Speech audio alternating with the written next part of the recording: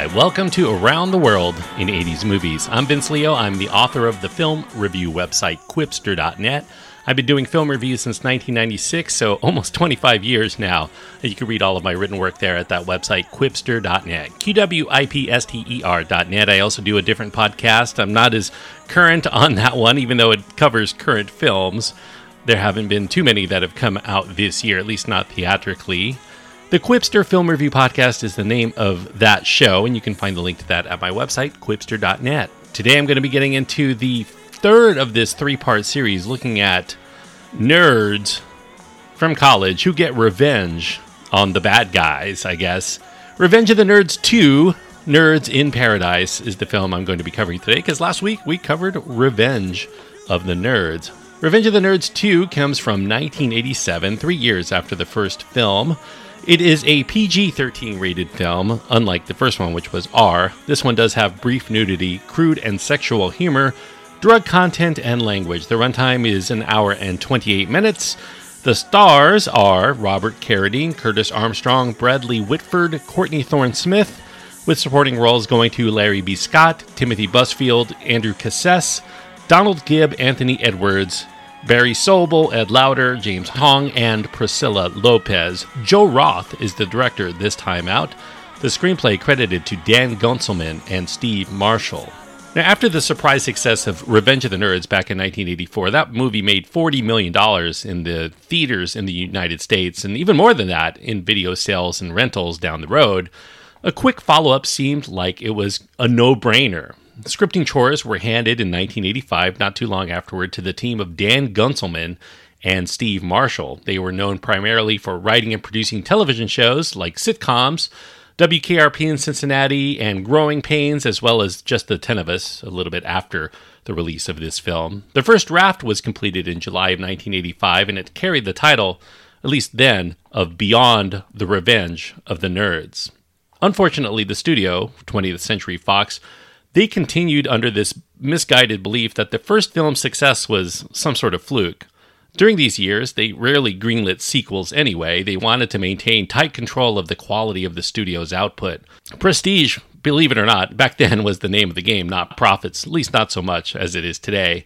There were a few exceptions. There were 3 Fox sequels that were released in the 3 years between the first and second Nerds films: Porky's Revenge, The Jewel of the Nile, and Aliens. But Revenge of the Nerds 2 didn't have the backing to go forward, at least not until the no sequels policy was removed by incoming president of Fox, Leonard Goldberg. He fast-tracked it as one of the first movies under his leadership. It was ready to go because they had a script. Revenge of the Nerds director Jeff Kanew, he turned down the offer to return for this sequel. He claimed that the story was complete in the first film. It warranted no further exploration. The Nerds had won. There's no place really worth going after that than to see them lose again and then come back. And where's the victory in that? Fox looked elsewhere for somebody who could deliver on this level, preferably somebody who could keep control and keep costs low, essentially. One director that they sought initially was Todd Solondz, an indie darling today with a cult following, but back then not so well known. He had recently signed a 3-picture deal with Fox after he had made an acclaimed short film at New York University. Solondz, though, he wasn't interested in Revenge of the Nerds 2, and he managed to avoid having to get attached to it. The studio then approached producer-director Joe Roth. Roth had produced Bachelor Party to success for Fox, but Roth's prior directorial effort was a boxing drama named Streets of Gold. It was a box office failure, and Roth poured so much of his finances into that project, he was right on the verge of losing his house. He needed the money, and Fox was willing to give him what he needed to get out of debt. Roth was mulling over doing another project, a more personally appealing film called Magic Man that was written by an up-and-coming screenwriter at that time, a popular screenwriter through the 80s and 90s named Joe Eszterhas. But Revenge of the Nerds 2 provided the surest chance for Roth to cover his debts and to make good with a studio. Magic Man, by the way, would later be made under the title of Telling Lies in America in 1997. Now, Fox set about securing as much of the original cast from the first film as they could. They immediately landed Robert Carradine, as well as Larry B. Scott and Andrew Cassese and Timothy Busfield. Anthony Edwards, though, Carradine's co-star from the first effort, he was a holdout. He didn't want to commit before he saw the script. And that was something they didn't really want to show him because they had received some negative feedback from the other actors that they had shown it to. After receiving substantial resistance from Edwards, the executives at Fox, they started to reason that they really didn't need Gilbert. His character wasn't that funny. Edwards really wasn't a big enough box office draw to make much of a difference, so they wrote the character of Gilbert out as having gone to India to study animal diseases.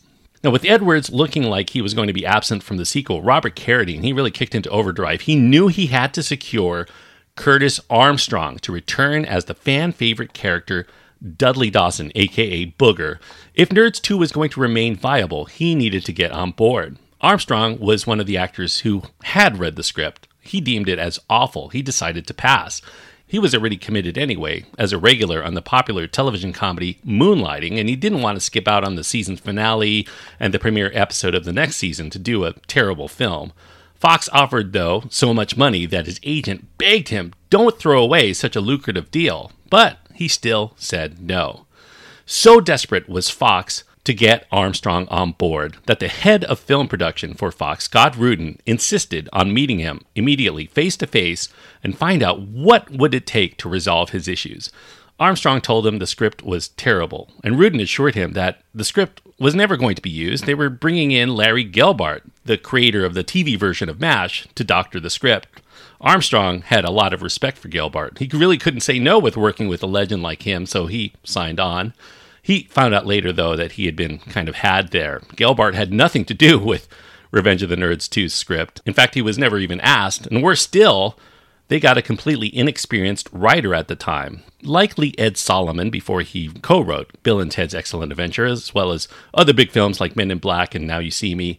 Anyway, an inexperienced writer was put in charge to produce this uncredited rewrite, working long hours, and then that writer left without a trace after suffering a near-nervous breakdown.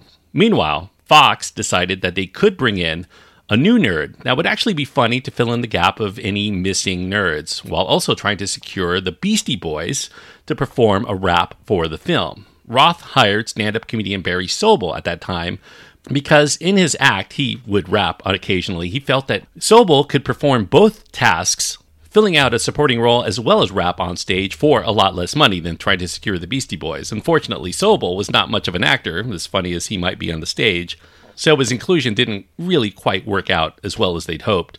Ted McGinley, the main heavy of the first film, he had become a regular in the interim on Dynasty, and he really couldn't fit the shoot into his schedule, so they moved on to a relative newcomer to play the heavy in this film, Bradley Whitford. Known pretty well today, not so much at that time, he was going to play the main douchebag of Alpha Beta, Roger Latimer. Whitford asked his agent before he signed on if he felt Revenge of the Nerds 2 was something that might hurt his career. His agent, though, said he didn't have any career yet to damage, so his only significant role at that time was a small one as the two-timing boyfriend in Adventures in Babysitting. It turns out it actually did help Whitford's career immensely to be in Revenge of the Nerds 2. Whitford, during this time, met Timothy Busfield while he was making the film. They got along very well. They both had been in stage theater, and they became good friends during the production. When Busfield later got a part in Aaron Sorkin's stage play called A Few Good Men, he played the lead part that was later played by Tom Cruise in the movie adaptation, of course, from 1992. Busfield recommended to Sorkin to look at Bradley Whitford for the role of Captain Jack Ross. That was the Kevin Bacon character in the movie. This relationship with Sorkin eventually led Whitford to star in Sorkin's television show down the road called The West Wing, or one of the supporting players, at least, of that show, in 1999, as well as one of the co-stars of Studio 60 on the Sunset Strip in 2006. Busfield also regularly appeared on both shows, and when Whitford won an Emmy Award for Best Supporting Actor in a Dramatic Series in 2001, he glibly mentioned while he was doing interviews that what he was thinking as he walked up to receive his Emmy Award was how great it is that Revenge of the Nerds 2 is no longer going to be in the first line of his obituary. Although the character of Lewis, Robert Carradine's character, did not break up with Betty Childs, his kind of love interest toward the end of that film, we see him at the beginning of this film still clinging to her framed photograph. That's an indication they're probably still together. But in this film, future Melrose Place star Courtney Thorne-Smith's Sunny is set up as another potential love interest for Lewis. She's an attractive hotel employee that we later find out is also a secret nerd. Julia Montgomery was supposed to be in this film. She had a role in the script, but she refused to appear in the sequel after reading the script because it was written that she was having an affair with a jock from Alpha Beta as her introduction into this film. And she insisted that Betty would not cheat on Lewis after all that happened in the first film. She was in love, and she didn't want her character to be anything but. And the writers had intended to use the affair in Revenge of the Nerds 2 so that they could free up Lewis so he could cavort with a lot of hot college girls in Fort Lauderdale, where the film is set. Roth told Montgomery that if she signed on, they were going to rewrite that and keep her on board, but by that point, she had already resolved that she wanted nothing to do with this sequel. It was poorly written, and she really didn't trust what was going to happen. Joe Roth, though, went to Curtis Armstrong because he wanted to see if he could cajole her on board. They had a very close relationship during the making of the first film, very close. And he wanted him to reach out to her and see if he could talk her into it, but that proved to be a dead end in the end as well. Now, due to the money offered, Larry B. Scott, he turned down a chance to be in Spike Lee's second film, School Days, to be in Revenge of the Nerds 2. There was just a lot more money to go around, and that's why a lot of people were coming back here. The only original Tri-Lam, that's a member of Lambda Lambda Lambda, the Nerds fraternity, the only significant one not to make an appearance here is Takashi, because his portrayer, Brian Tochi, had been a regular in the Police Academy series of films, and Fox thought that they really shouldn't cross-promote his popularity if they didn't need to. Tri-Lam president Bernie Casey, he actually came in to shoot a scene for Revenge of the Nerds 2. It didn't make the final cut, as well as David Wall, who was playing Dean Ulick in the first film. His part ended up on the cutting room floor as well. James Cromwell did do a scene that made the final film, but he was supposed to play a much more significant role, at least at the beginning of this film, but that role was drastically reduced in editing. Also cut was a sequence with much more nudity, featuring the screen debut of Teresa Lynn, kind of an actress that would come to be known as a scream queen in later years. But they decided instead to go for a PG-13 rating, so a lot of that was cut out as well. Even if they didn't completely get everybody on board, they did get a solid supporting cast of heavies, Bradley Whitford, as I mentioned, but also Ed Lauder, and James Hong and Priscilla Lopez deliver some very memorably funny caricature work here. Comedic, stereotypical, but still funny in that regard for its era. Fox, though, did realize during the production, during the shoot, that it was the character of Gilbert that grounded the first film. The wackier characters could provide spice, but they should not be the main course. Not having Gilbert meant giving more time to these wacky supporting players, so they really had nothing to ground the film. The recipe had no chance here to produce the same results, so they made a final push to incorporate Anthony Edwards. Fox got him finally to agree to appear in a recurring bit cameo part for the same fee as he would have accepted for a starring role. They contrived a few short scenes to establish that Gilbert couldn't come with the rest of the nerds from Lambda Lambda Lambda to the convention. He had broken his leg during a chess match. Edwards admits that they paid him way too much for whatever they got out of him for this sequel, but he did go on to name the swimming pool that he built with the money that they paid him the Revenge of the Nerds 2 pool. The director, Joe Roth, he shared certain traits with the director of the first film, Jeff Canoe, to be sure. Both had never directed a comedy before, but they were willing to accept the money in exchange for doing whatever the studio needed in order to turn their film on time and under budget. However, unlike Canoe, Roth was not a nerd himself, and he didn't even have much of a personal sense of humor, and that became an obvious detriment as the film went on to the rest of the cast. And the reason why Roth was different was that while the cast disliked the scripts going into each film, Canoe allowed the actors to improvise that script during the shoot, vastly improving the overall film. The cast hoped that Roth would be as open as Canoe to letting them rewrite their characters and to come up with ad-lib bits, but they were shut down at almost every turn immediately to such notions. Roth's only mission was to make the film fast and inexpensively, not to worry about whether the end product was going to be as funny as the first film. This film was strictly to show Fox executives that Roth could make a film their way, not the way that the actors or any potential audiences were expecting or wanting. The only sequence in which he let the actors have some leeway was the musical number toward the middle of the film.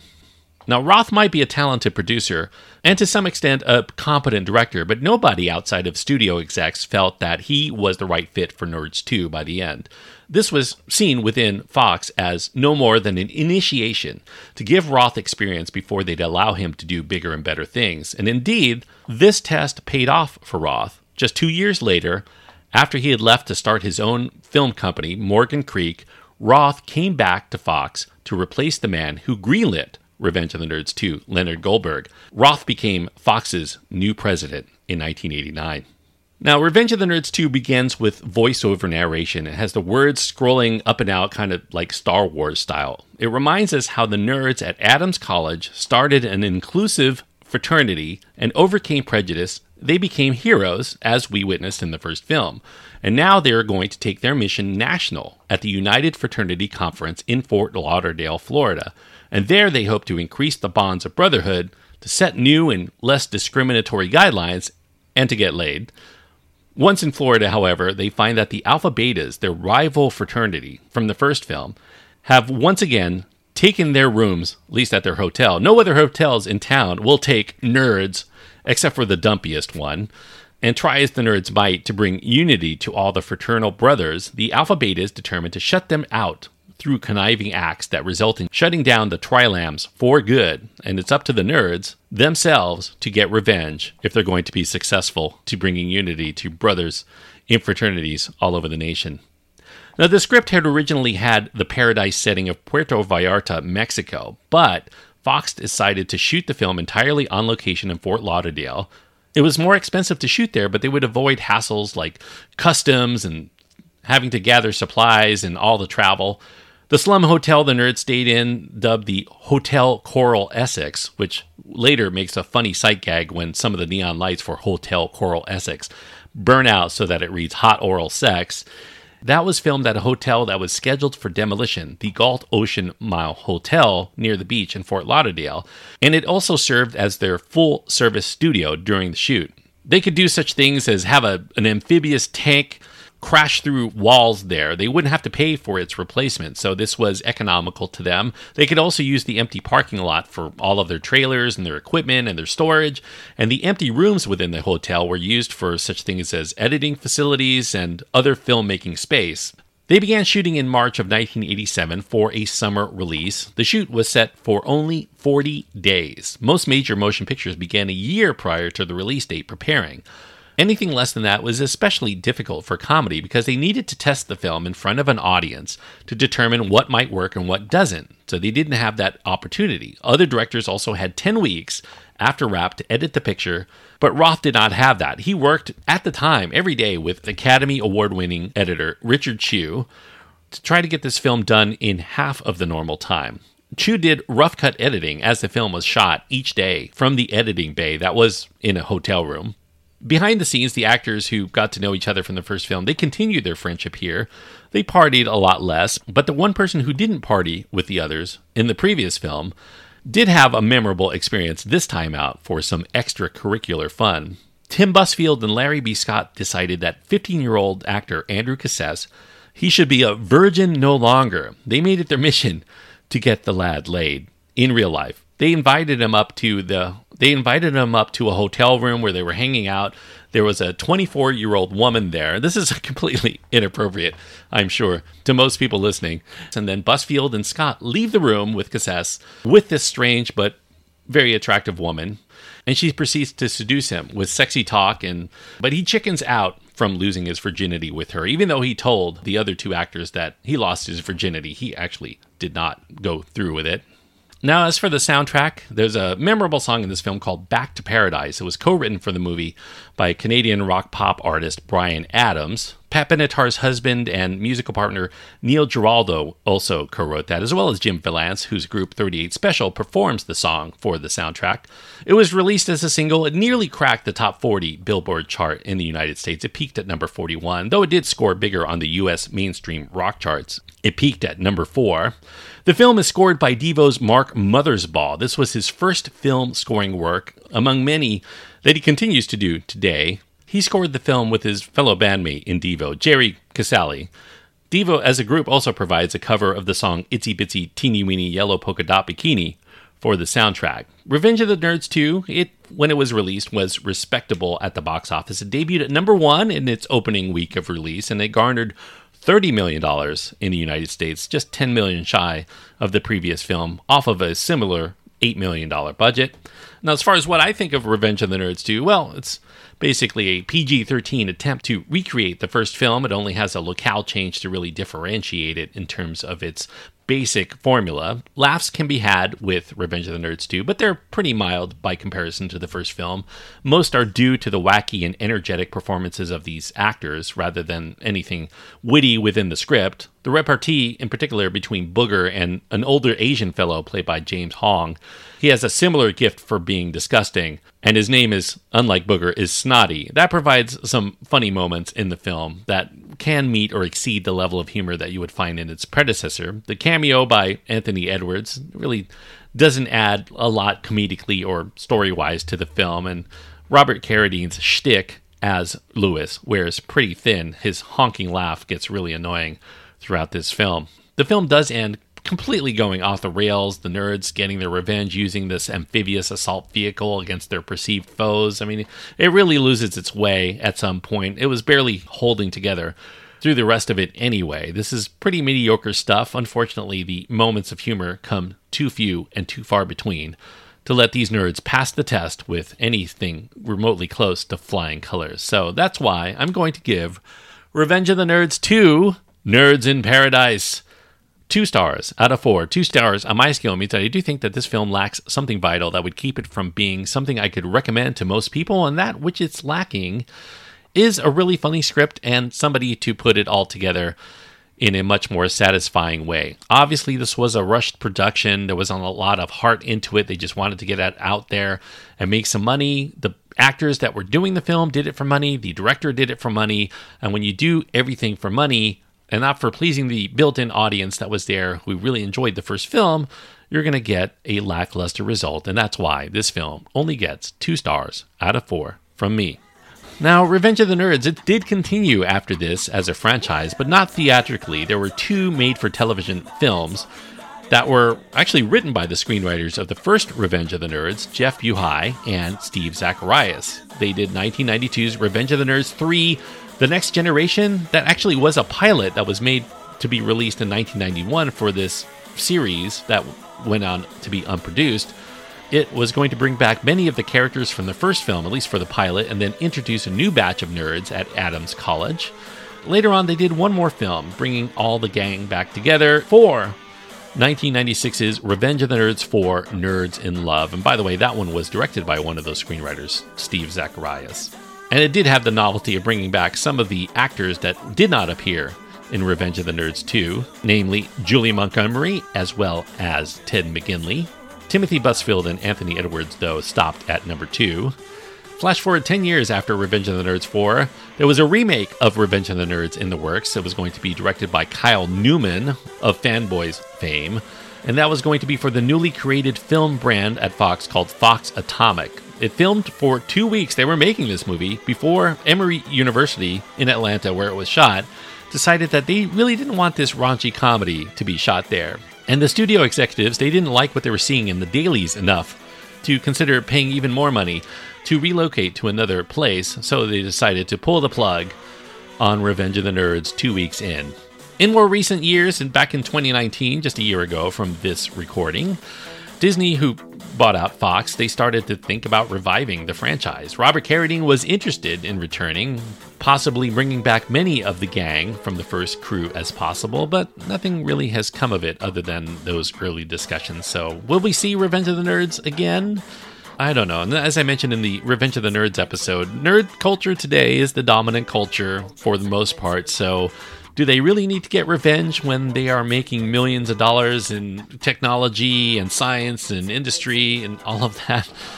Maybe this is a concept that has been long in the tooth. And by the way, there was a reality show that was hosted by 2 of the members of the Nerds, Curtis Armstrong and Robert Carradine, called King of the Nerds. Nerdy people battle to become the King of the Nerds. That was a reality competition that they made for about 3 seasons. 24 total episodes, and it appeared on TBS from 2013 to 2015. So I guess that's kind of a tie-in there. Curtis Armstrong also wrote a book of memoirs based on his diaries as he was making movies, including his time on Revenge of the Nerds, as well as Revenge of the Nerds 2 and the subsequent movies.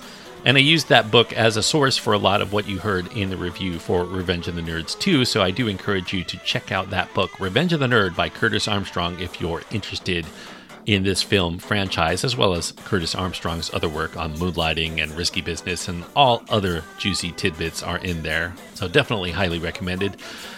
Anyway, if you have your own thoughts on Revenge of the Nerds or Revenge of the Nerds 2 and you want to impart them to me, you can find my contact information on my website. That's at quipster.net, QWIPSTER.net. Links to my Twitter feed, Facebook page, and Instagram are also there. You can get in touch with me any of those ways that you feel comfortable with. I always look forward to hearing from you. As far as what I'm going to be covering next week, well, I'm going to stick with a fraternity-style movie, even though the film has so much more to offer. From 1986, this is definitely a cult film. Night of the Creeps will be the film I cover on the next episode. So if you haven't seen that yet, you're in for kind of a campy treat if you want to watch that movie and keep up with the reviews as I get to them. And until next time, thank you so much for listening and joining me on this trip around the world in 80s movies.